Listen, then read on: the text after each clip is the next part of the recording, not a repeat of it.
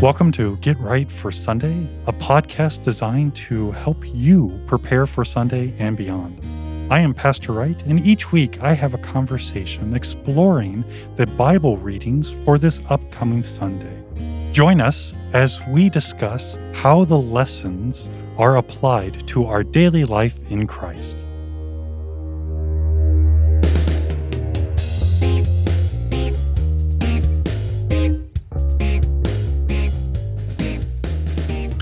Good morning. Welcome to Get Right for Sunday, and we get to look at the readings for the fourth Sunday after the Epiphany of our Lord. And the last couple gospel lessons, the emphasis has been on this witnessing, this connection, this sending, this gathering. And we really get to see that this is the setup to understand who Jesus is and why he has come. And we need to make sure that we understand this and that we're not just paying lip service, that we're the church and, we're talking about Jesus. We're doing good church things. We're a busy church. We're actually showing people who Jesus is. And he's the Messiah. He's the Redeemer. And when we think about this, we get this immediate question that has to be answered. Why do I need a Redeemer? Why do I need a Messiah? Am I really that bad?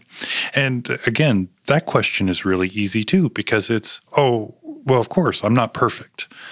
But then how serious do we take our imperfection, our sinfulness, our rebellion, our actual willful acts to act against God's law, God's will, God's commands, God's demands?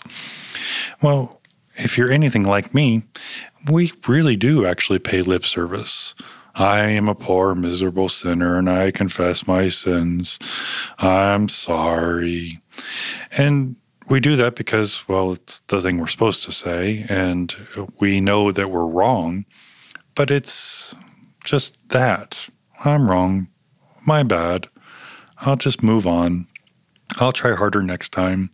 Maybe I won't be as bad. Maybe I won't go as far in whatever pet sin or, whatever. And this is so hard because I don't doubt for a moment that you are plagued by your sin because you understand the depths of your sin. But then I can't get over it. I can't be better. I can't slough off my sinful desires. I can't stop sinning. What good is it? Then you have the flip side of that, and this is called cheap grace, and it's a whole idea, I'm a sinner. It's horrible. I'm imperfect. I do not have the righteousness of God. I continue to just mess up. Woe is me. Oh, Jesus loves me. Everything's okay. I'm happy-go-lucky. I'm going to move on with my life. And again, now we are not actually having the gospel. We're not holding on to that gift. We're just using it as a license to sin. We're using it as a get out of hell for free card when we lose the fullness of what is given to us in Jesus. This is to be a transformative act and a transformative life. It is actually the struggle against sin. And knowing that in Christ you are saved, you are redeemed. The Messiah, the Christ has come. So that as you struggle with sin on this side of heaven, as you battle temptation, the flesh, the world, so on and so forth, you get to know that your salvation has already been won. And in that, you get to face your sin, even your death, with the boldness of Christ our champion, Christ our ruler, our king. And this is what the Beatitudes, St. Matthew chapter 5, the gospel lesson for the fourth Sunday after the Epiphany, really lays out for us. It puts us in our place. So this is the beginning of the Sermon on the Mount, and we hear, seeing the crowds, he went up on the mountain, and when he sat down, his disciples came to him. and he opened his mouth and taught them. And that statement right there, and he opened his mouth. When Jesus speaks, it is always for the benefit. It is always for a teaching moment. And this isn't that he's going to drop some knowledge nuggets on you and, you need to take notes. This knowledge, this teaching, again, is for this transformative life. And transformative is a buzzword that's being thrown around here. This is the idea that simply you are something different in Christ. You are constantly being made holy. You are constantly being made forgiven. You are constantly being made alive. That means something in you is changing because of an outside force. And of course, that outside force is God himself in Christ through the Holy Ghost to reveal and give you the fullness of his gifts. And so he opens his mouth and he delivers the goods of heaven. Blessed are the poor in spirit, for theirs is the kingdom of heaven. Blessed are those who mourn, for they shall be comforted. Blessed are the meek, for they shall inherit the earth. And we'll go on for 5 or 6 more blessings. And these are the Beatitudes, the blessings. And one of the things that always happens in this, and I'm guilty of this myself, I look at this and I start measuring my works, measuring my worth, measuring my acts, measuring my thoughts. Do I do this? Am I poor in spirit? Am I mournful? Am I truly meek? And I go to sometimes to great lengths to justify how I'm poor in spirit or how I'm mourning. And when I start having to have to explain even to myself how I fit into this, especially this pure in heart, I really see how far I am away from the perfection God demands. And then this blessedness that Jesus is talking about, how is this given to me if I'm really not pure in heart? If I'm not really that merciful, or I don't hunger and thirst for righteousness, or I do sometimes, but maybe I'm busy. Maybe I'm just having fun. Maybe I'm lost in the TV show and I'm not really thinking about God's righteousness given to me in Christ. What about then? Am I lost? Am I not keeping the first things first, so I've lost all things? And the short answer is actually yes. If you don't keep the first thing first, you do lose everything. But here is the crux of all of this. I can't do this. This blessedness does not come because I am poor in spirit. I'm a peacemaker. I am fully persecuted, all these things. I am blessed because that's actually who Jesus is. Jesus comes to us poor in spirit. He comes to us mournful, knowing full well who and what he is, the Lamb of God, who comes to be the all-availing sacrifice. This morning is the lament of your sin, my sin, that's placed upon him. The meekness, and the King of all creation has come, and he's born in a barn. He is a carpenter's son. He's just the average Jewish carpenter. He hungers and thirsts for righteousness. We hear that he throws tables and the money collectors out of the church because he thirsts and hungers for the righteousness to be delivered in God's house to and for you. He hungers and thirsts for the righteousness that is placed upon you. And then we have merciful, pure in heart, peacemaker. And these are the things that he truly, fully completes on your behalf. And he does this because we can't. And what's amazing about this is he does all this work and he does it perfectly. He does it perfectly as the substitute for us, the things that we should be doing. the things in the Garden of Eden that we delighted in doing. And he does this. All of humanity is condensed into the man, Jesus Christ, who is true God and fulfills the demands of law, fully completing all that is needed for salvation, truly bringing peace to and for us. And so, again, we see these Beatitudes and we see this list, and we start measuring and we start looking, and where am I in this? And then we need to quickly run to the mercy of Christ. We need to run to his work because we have been fulfilled in him. We get to say, those are my works in Christ Jesus, for he has redeemed me. He has made me alive. He has pronounced me forgiven and his. The blessedness of his work is the blessedness of my work, because we are connected. Now, this does not mean that now we have the licensure to then do as we please. We have the freedom to live out our fleshly desires. This means that we conform the cruciformed life to the blessings and the life of Christ. And here again, we get this transformative life. Our life is now molded into the work of what God does in Christ. We are the body of Christ, not to flail about doing what we want, but doing what the body does, living and caring for itself, ever building, ever growing, ever strengthening, because this is what we do. And there is such great joy in this, because now this becomes discipleship. Now this becomes evangelism. Now this becomes living out your faith wherever you are and whatever you're doing. This isn't a checklist. This isn't a memorized script. This is you being who you are as a baptized member of Christ. And we need to remember this because it's hard.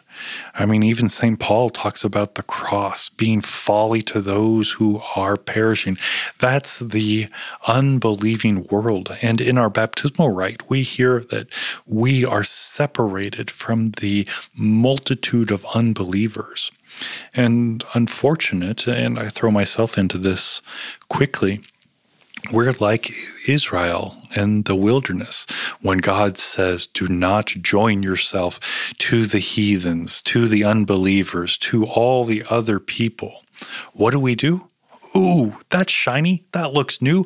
Let's do that. And we always want what we don't have. Or what's worse is we always want what we're told not to want. And we will continue to struggle with that. Because to us, the cross, the ones who are being saved by it, is the power of God. And it looks so weak. It looks so simple. Can the fullness of God really save a sinner like me? Does God really love me that much? Does God really know the depths of my sin, my struggles, my heart? Why do bad things keep happening? Why do I keep messing up? If he really loves me, where is the goodness in this life? And these are questions that we will always struggle with.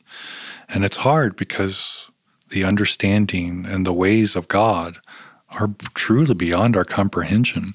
Now, this doesn't mean that we don't know what he wants. He wants the goodness. He wants the salvation for all people. That is why Christ has come to us. But sin, corruption, pain, hurt, and even death still comes. And we need to put this all in perspective. Jesus has already conquered all of these. None of them will separate you from the love of God, which is found in him. And it is that promise that actually sees us through the heartaches, the horrific acts that are indescribable, that take place on a daily basis, the things that we will never understand on this side of heaven. Yes, Jesus has already taken care of that. Jesus has already given you all that you need for salvation. And again, this changes our perspective. And it's hard because we usually only see the problems, the hurt, the things that are right in front of us. We have forever taken care of. And think of that. If your forever is taken care of, what is this truly momentary hurt, this momentary pain? It may seem like a long time. And even if you live to be the oldest person, what is that compared to forever? What is that compared to being in the presence of God, basking in His love, His grace, His mercy, His fullness forever and ever and ever? Well, it's quickly and truly easy to say, well, it's not comparable. I mean, St. Paul mentions that I cannot fathom the glories of heaven compared to the momentary sufferings.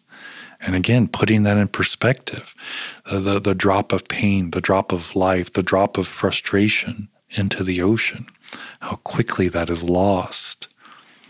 This is not to say or to minimize that your hurts, that your pains, that your problems aren't real, that they don't hurt, they don't frustrate, they don't cause all these heartaches. It is the realization that God will see you through them and even through death.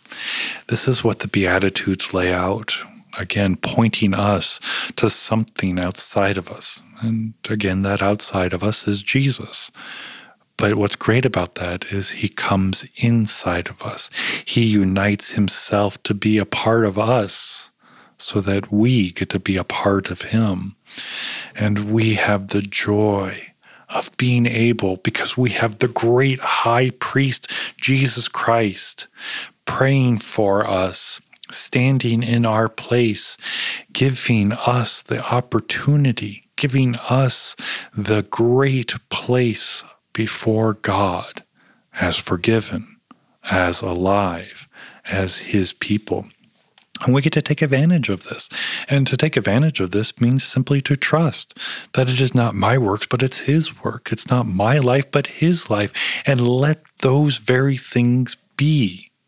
The things I do, the things you do, the things we participate in. And this fundamentally changes our perspective, our worldview, our outlook, the way we deal with our husband, our wife, our children, our parents, our teachers, our boss, our employers, our employees, the person that cuts you off in traffic. All of this changes because we see God's love in and through all that we participate in. And this isn't that now we're happy-go-lucky and we're bubbly and we see the silver lining on every cloud. No, we actually get to be very realistic in all of this. We get to call a spade a spade. This is not right. This is not good. This problem, this death, this heartache is the pain of this life. Thanks be to God that Jesus has come, has been revealed, and has blessed me with life everlasting, and has promised the strengthening of faith to see me through all things. Yes, even in my weakness, He will hold me. One of the most frustrating things that St. Paul has ever written was when he talks about the thorn in his flesh, whatever that was. And he says, 3 times I prayed to God to have this flesh removed. And St. Paul, as you know, has had these miraculous events happen to him. He intimately knows God is there to care for him. And what does God say? No. I will not remove this thorn in your flesh. For when you are weak, I am made strong, and my grace is sufficient. And again, you hear the power of God, and we should be in awe. But my flesh, my want is, God, just take care of it. Just zap me into the good place. Just take away all the pain, all the hurt, all the harm. Just give me all your good stuff. And he says, no, My grace is sufficient to see you through all of this. My mercy, my love is the thing, is the place that will take care of you from this life to the next. And that is a huge statement because it's not us, it's Him. And then we need to trust that He will see us through it. I don't know how, but He has promised, and we will hold on to it because He has made us His blessed people, blessing us with His love, His mercy, and most of all, His life forevermore. Thank you for listening to Get Right for Sunday. I know that your time is valuable, and of all the things that you could have watched or listened to, you have chosen to deepen your biblical understanding with Get Right for Sunday. Would you take a moment to give a 5-star rating of this podcast on Apple Podcast or your favorite podcast platform? This actually helps others to be able to find Get Right for Sunday. Again, thank you for your time, your prayers, and support.